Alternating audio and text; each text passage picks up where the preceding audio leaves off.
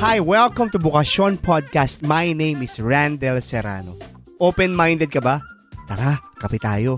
Enjoy listening as we talk about stories of calling and discernment to priesthood, religious life, single blessedness, and married life. Bukasyon is also being open to God's possibilities in your life. This is powered by the Abundance Network. Hi, welcome to Bukasyon Podcast, and we're so blessed today. And we've been talking about vocations lately, hearing about stories of vocation, hearing about stories of calling from people who have been called by the Lord.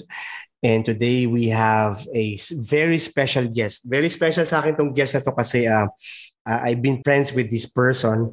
But before that, I'd like to remind you to please continue to follow me on Spotify, on Apple Podcast, and Google Podcast, and Anchor.fm.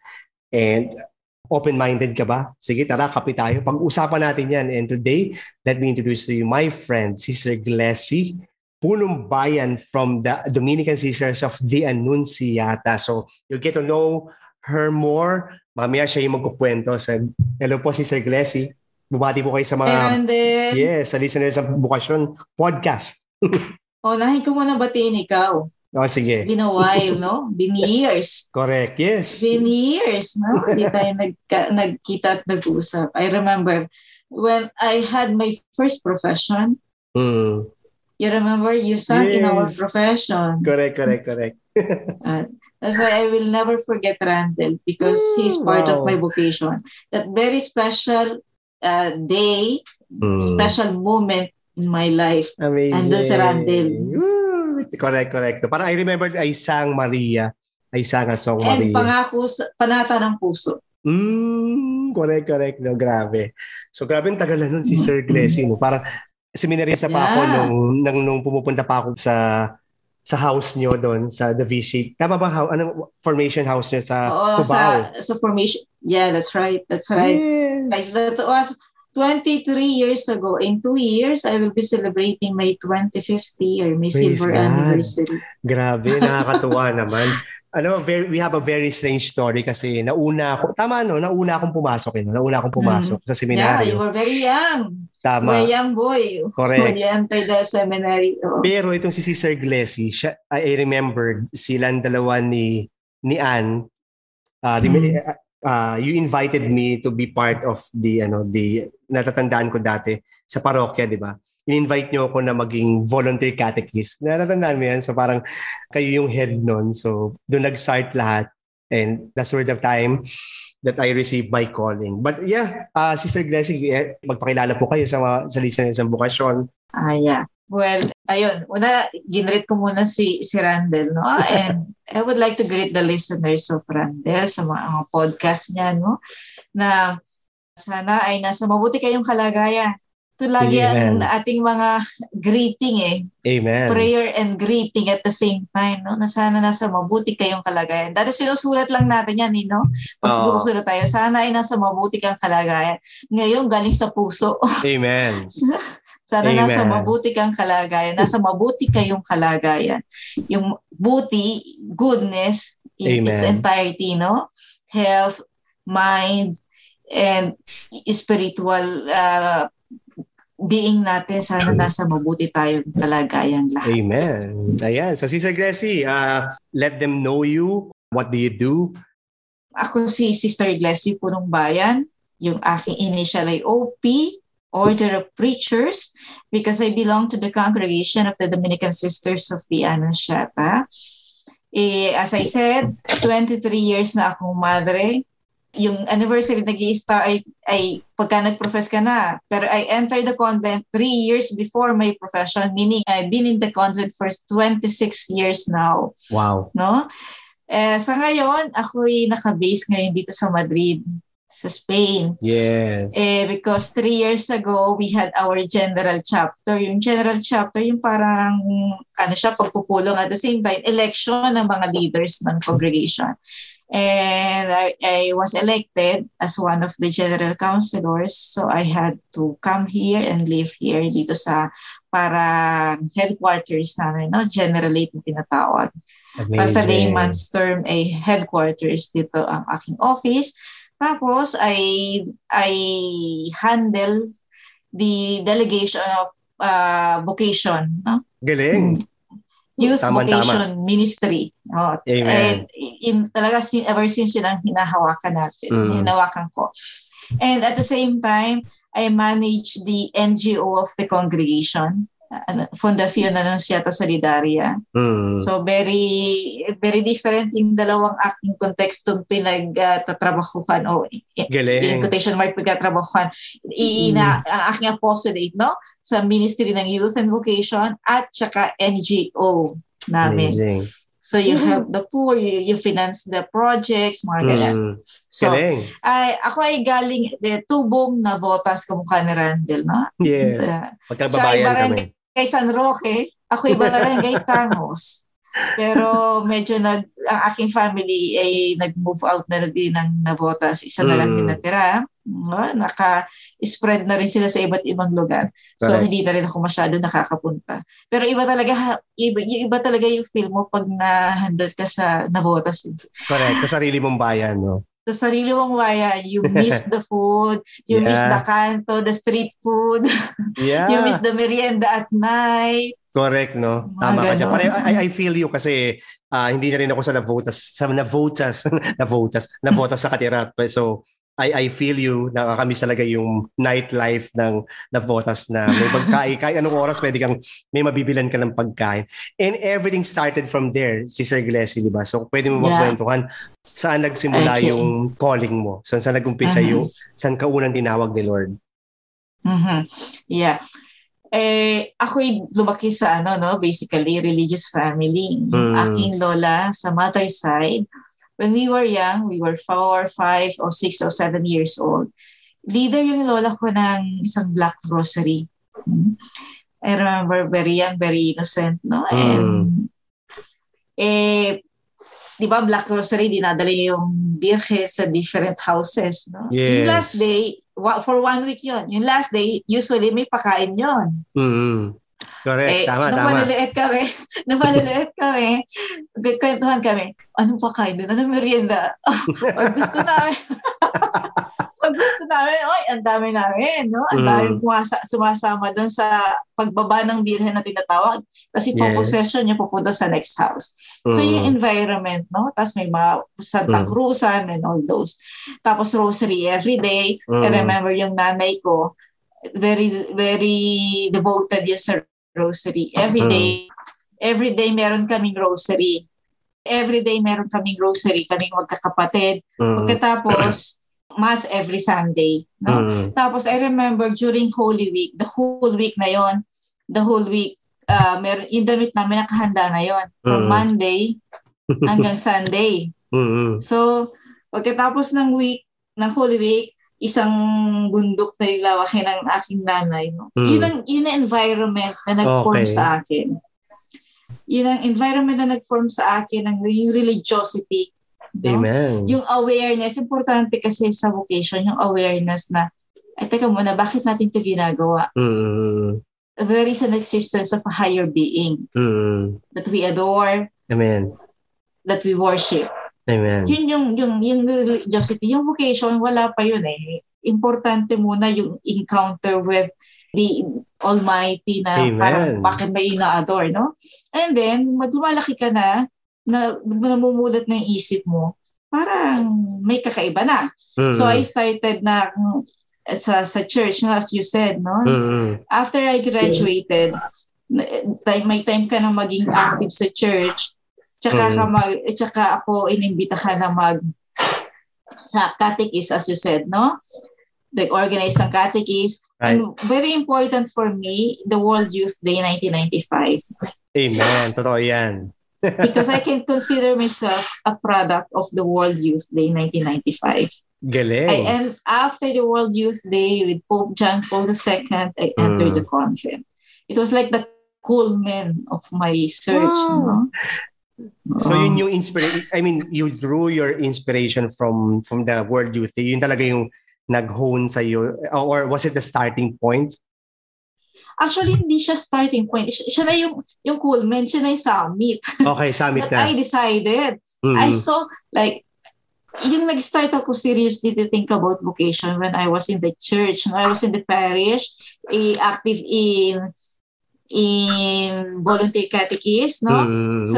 Sa newsletter din, yung Batingaw, you remember that? Yes. The newsletter of the parish and the youth, no? Tapos nag-start na mag-organize ng World Youth Day to receive yung mga delegates from other provinces. Tapos nakita ko na sa World Youth Day, ito yung simbahan. Ito yung flag. You remember, until now, hindi pa na-break yung record ng Manila, World Youth Day. 5 million. Amen. 5 million. No? Sa lahat ng World Youth Days sa history, yung pa rin sa Manila yung pinakamalaki. I saw how big the flag of the shepherd is. No? Amen. Dito ko yung simbahan ng laki. Parang, wow, I wanna give myself to this. This is my life. You know? And that was the culmen, the summit that I decided I would enter. Wow. Because the church needs people na magbibigay ng sarili niyang buhay para sa flock ng Diyos, no? Sa simbahan. Paano ka nag-start ng how did you start the discernment process? Who helped you? Who influenced you? Yung sinabi ko sa'yo kanina, Randall, unang influence, yung family. Amen. Importante yung family. For some people, they don't have families na ganun ka-religious, no? Pero meron silang mga kaibigan. Meron silang mga kakilala. May mga mentors. Amen. But in my case, yung family talaga, yung seed ng vocation, tinatawag, no? The seed of vocation started sa family. Tapos, no, nag-start ako sa parish. Then, yung parish pa si Father Julius, no? Father Julius, Frondosa, yes. I asked him na, Father, parang, ang nangyari kasi I was teaching. Remember, I was a public school teacher then. I was a public school teacher for 3 years. So every afternoon, after ng class ko, diretso na ako ng simbahan. Sisimbayan every day. Tapos, meeting ng mga weekend naman, meeting ng kung ano itong group. Meron pang education committee. Correct. I remember I handled that committee. Kaya doon nag-sprout out yung Batingaw doon sa education committee. And I told Father Julius, parang Father, dati, parang yung free time ko para sa simbahan. Ngayon, parang mas gusto ko na yung time ko sa simbahan, yung pagtuturo at pagtatrabaho, yun na lang yung free time mo. Parang hindi, yun lang yung mga extra time doon na lang. Parang gusto ko mas bigay yung buong time ko para doon sa simbahan. Sabi niya, binigyan niya ako ng book, Calm Down Zacchaeus. I didn't know what that book was about. Yes. It was about appreciation of lay ministry, the participation of the lay people in the church. So it did not discourage me at all. Okay. Kasi Father, gusto niya lang ako mag-stay sa simbahan kasi active. Tapos, since it did not convince me, he asked me to attend a jamboree. Okay. Vocation jamboree sa San Carlos Seminary sa Makati. So then I got to know different congregations, no?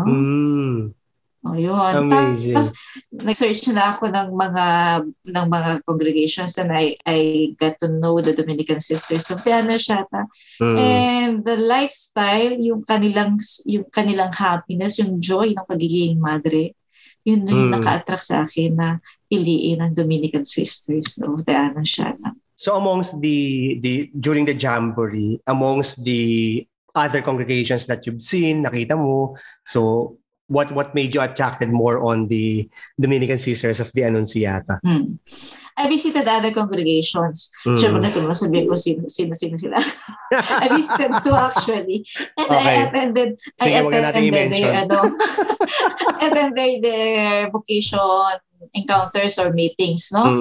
Okay, fine. I mean, I appreciated talaga yung mga prayer sessions na at saka discernment nila. Pero my heart was still restless. Parang hindi satisfied, no? Amen. Until I knocked at the door. Experience.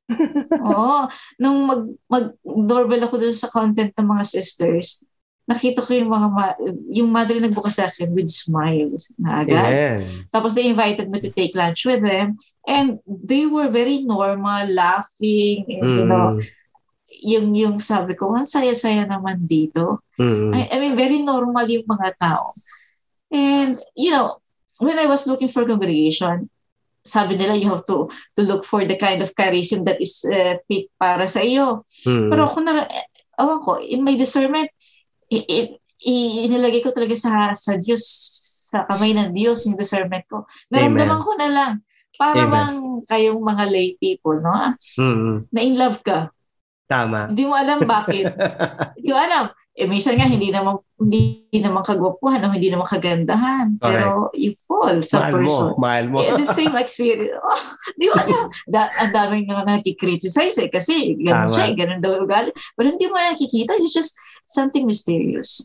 Amen. Something mysterious. Amazing. I think my vocation story, my vocation discernment was something like that. No, mysterious na falling in love. That kind of feeling, yung siguro yun yung metaphor na maibibigay ko sa pagpili ko ng congregation. Alam mo, Sister Glecy, nakakatuwang isipin, no? Na, I mean, syempre ako, tama, no? Bilang isang lay, nakaka-relate ako kasi falling in love. I mean, of all you were the second nun that I have guested here in my podcast. At laging ganun yung metaphor, no? Na-amaze ako kasi parang to hear and see people falling in love with Jesus. I mean, iba yung lengguwahe ng mundo. Iba yung naalala mo, I don't know if you still remember, naalala ko nung seminarista pa ako, we have small chats nung nagdi-discern ka pa lang sa kumbento. Tapos, natatandaan ko, iniiyakan mo yan. So, we will have like small talks at you were discerning. What were the challenges that you have faced during those times? When you were discerning? May marami bang agad na sobrang ito yung gusto ko, tapos were your parents pinayagan ka ba agad? So, mga ganun ba? Yeah. In my case, because when I entered, I was already 23. Sarili mo na, nagkatrabaho ka na. Tama. Kahit na ayaw na magulang mo, may sarili ka ng... Tsaka panganay ko, Randall, the panganay na matigas ang ulo, no? Kung anong gusto. Kung anong gusto, paninindigan, no? Kahit ayaw ng mga magulang. Of course, yung tatay ko talaga, hindi siya religious, pulis ang aking ama, hindi wala yun sa environment ng religiosity. Yung nanay ko, yes, because she was a charismatic, no? Yun ang environment ng nanay ko. Nanay ko, syempre, mag-i-inarti, hindi ka na namin makikita, the typical na, na image ng, Yung tatay ko, ayaw niya talaga. Pero, as usual naman, kung ano yung decision mo, yung pa rin yung masusunod. So, sabi mo nga, may mga mahirap pa. Sa akin kasi, mahirap na hindi naman mahirap. Kasi when you are in love, you just follow your heart Alam mo, mahirap kasi iyakap, pero may kaligayahan Halo siya, Randall. Pag nangibabaw yung kaligayahan mo kasi sumusunod ka, and that vocation is for you. Amen. Ganda nun, ha? Wow, that's so beautiful. Best, do you want to grow, create, inspire, and thrive in any crisis? Then this is for you. The Inspirepreneur Podcast with Coach Jace Libiran, where I share my knowledge and my journey as an Inspirepreneur. Plus, you learn practical wisdom from my friends who are creative entrepreneurs, content creators, and lifelong learners.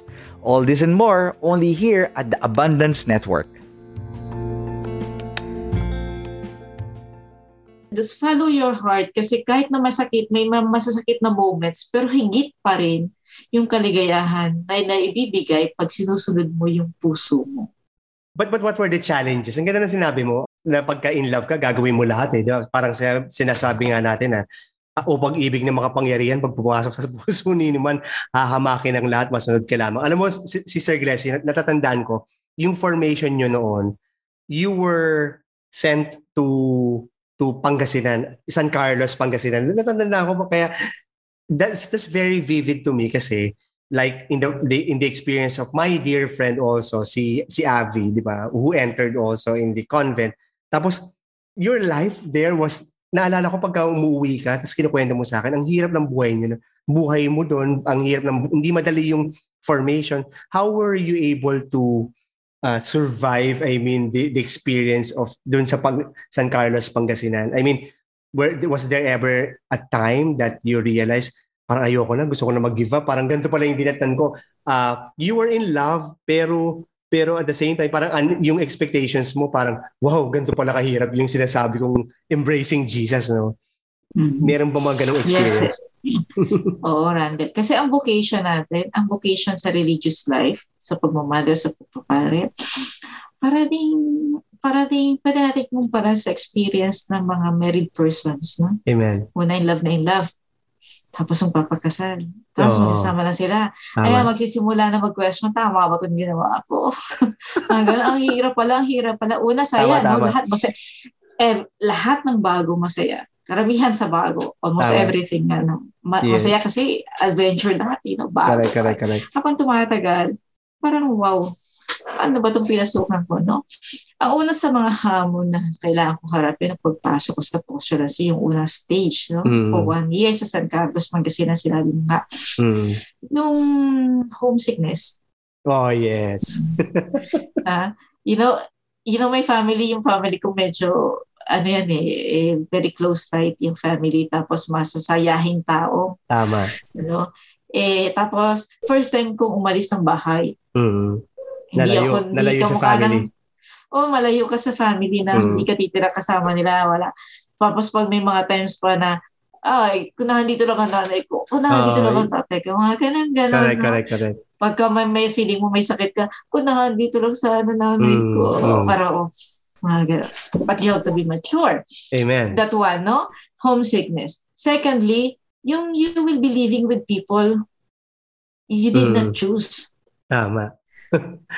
Galing kayo sa iba't ibang lugar, magsasama-sama kayo.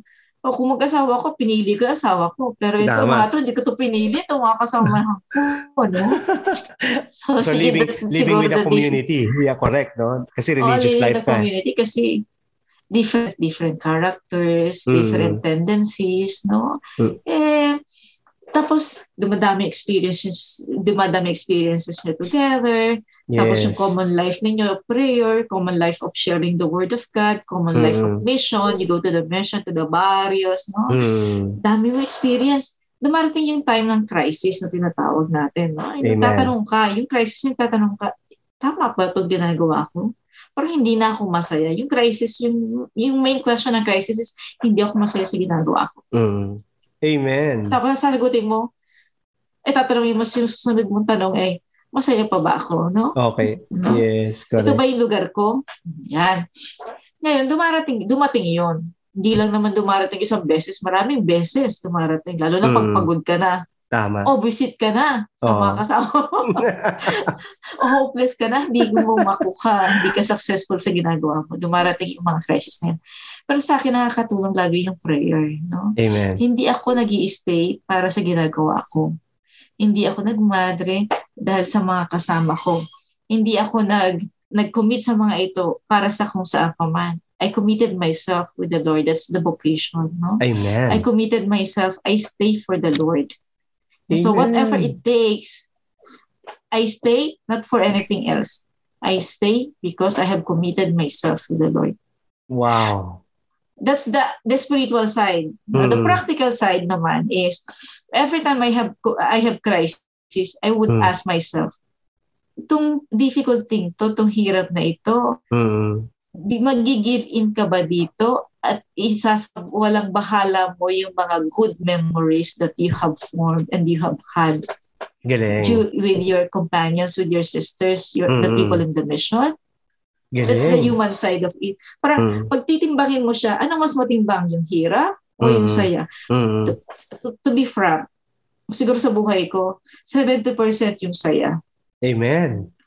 30% yung hirap, yung crisis, no? Pero minsan may tendency, pagka lungkot na lungkot ka, hirap na hirap ka, may tendency pabigatin mo yung 30 at kalimutan mo yung 70.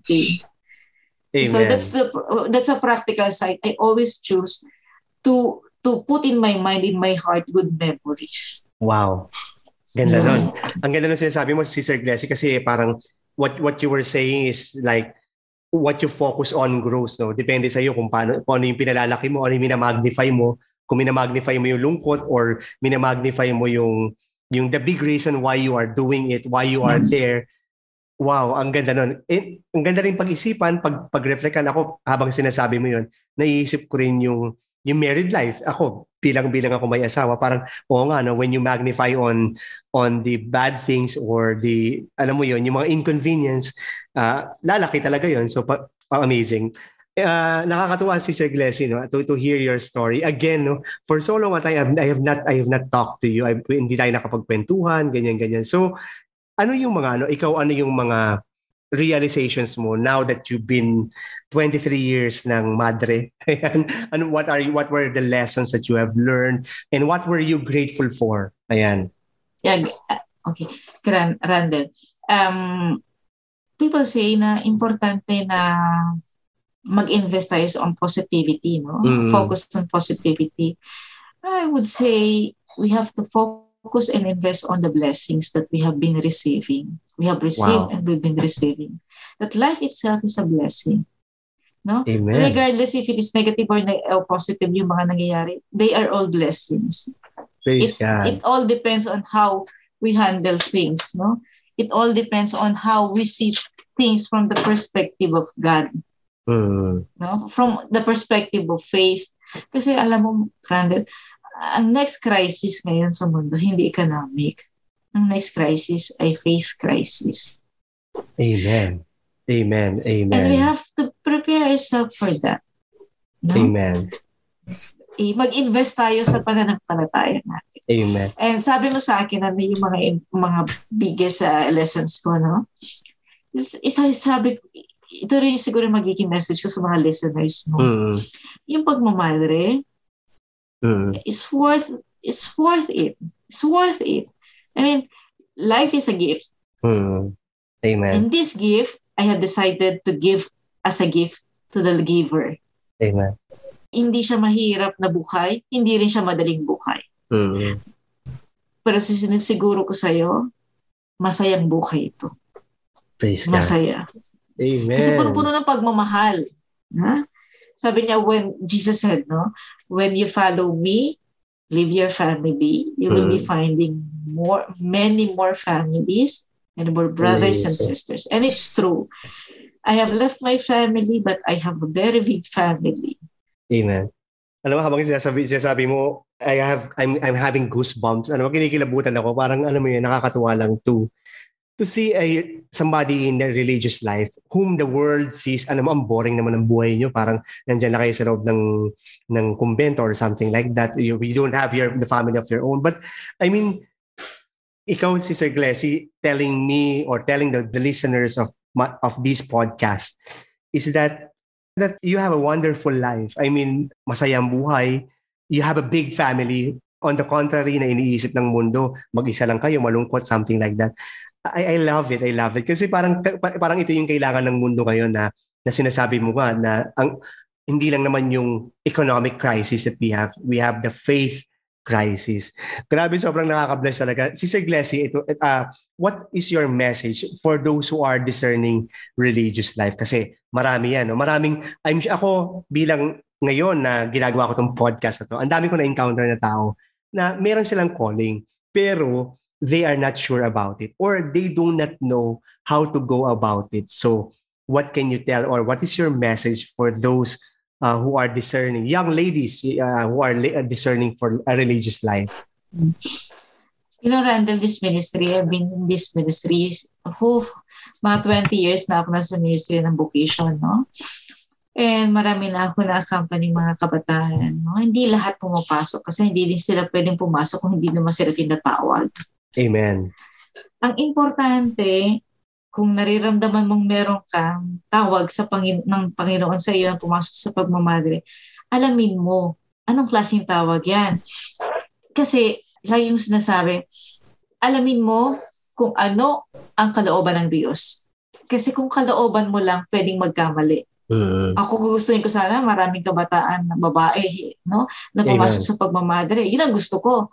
Pero kung hindi na gusto ng Diyos, Ngayon, pakunti nagmamadre. Baka ang gusto ng Diyos, hindi maraming magmadre. Gusto niya yung kaunti. Kasi siguro ang gusto ng Diyos, gusto niya na ang maging religious life ngayon ay maging life of humility. Amen. Not of glory. Amen. Not of grandeur. Galing. But of humility and simplicity, of poverty. It's not the time for big buildings ng mga religious. Maybe it's a time of small buildings. Galing. Yeah? Ganda yan, ha? Maybe not the time of big investments for religious. Maybe it's a time of investments and relationships. Amen. And profound Amen. faith with people. No? Mga ganun. So sa mga kabataan nag-iisip ng pagsunod sa Panginoon sa pamamagitan ng pagmamadre, huwag kayo matakot. Huwag kayo matakot. Laging ko sinasabi sa mga kabataan na hindi ko po alam kung ano yung gusto ng Diyos sa akin, pero nararamdaman ko po gusto ko mag-serve. Talon lang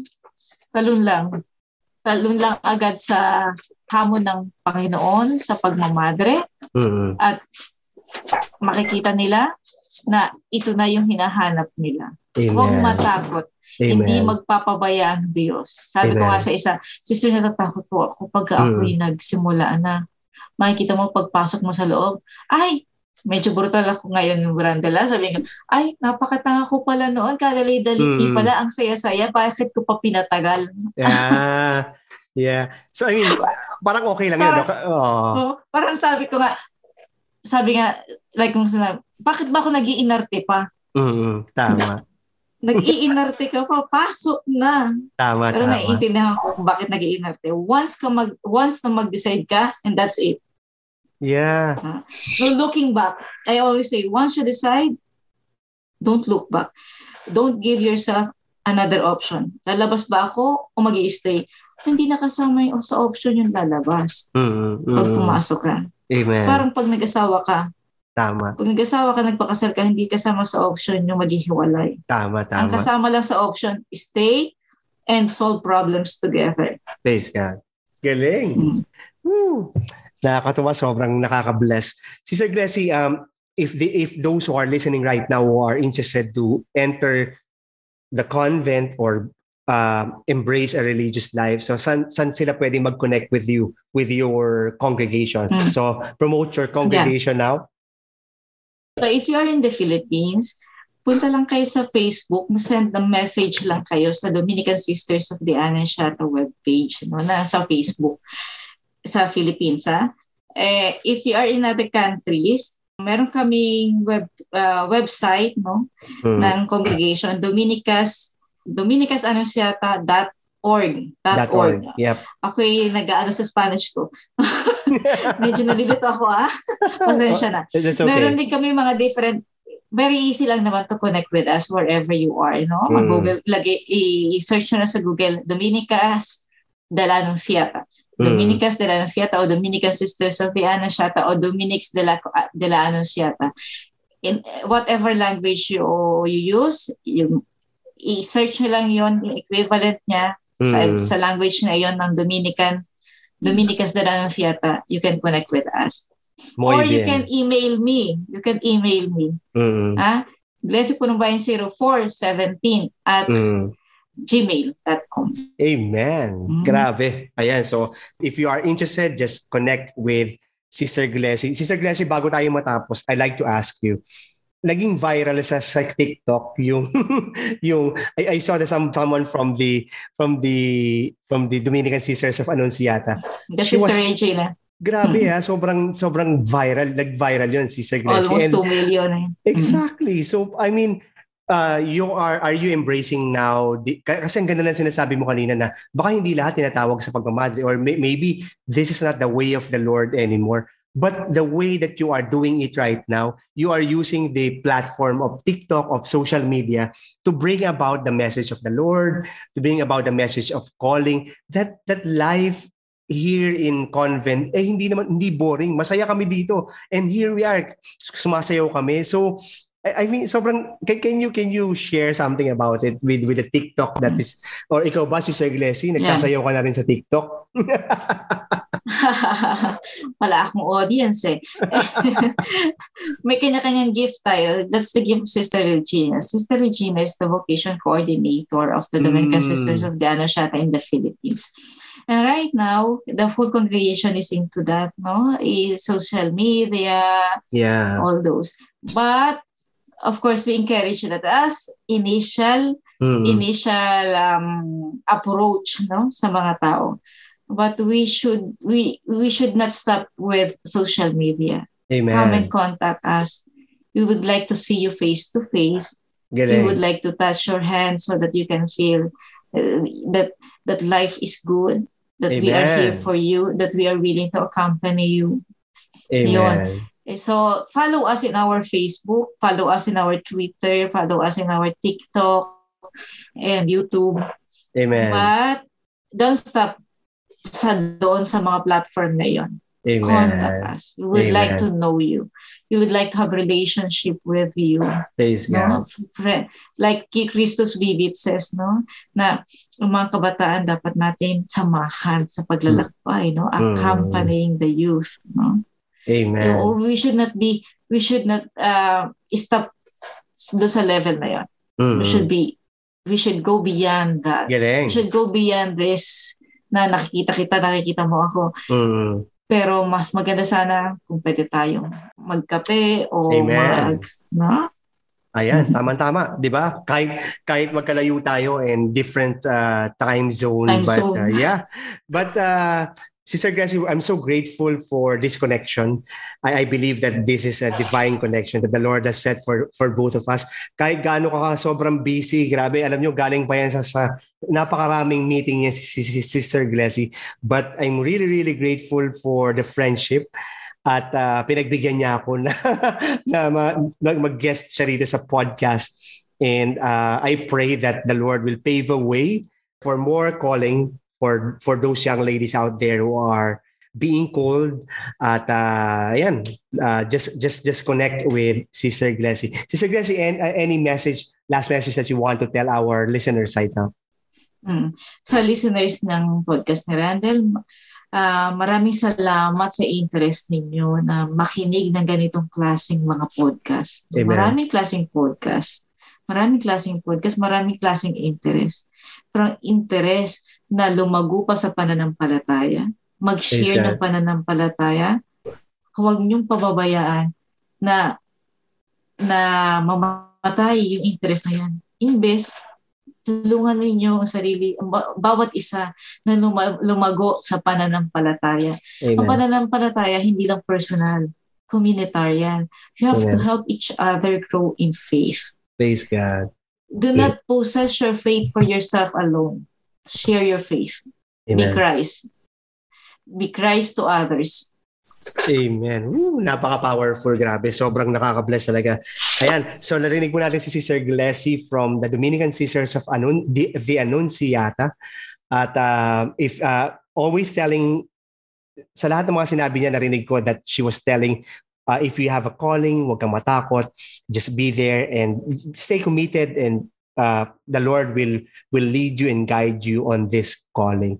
At continue to follow me on Spotify, itong Bukasyon Podcast, and keep on spreading the good news, keep on spreading these podcasts so that other people may know and understand their calling.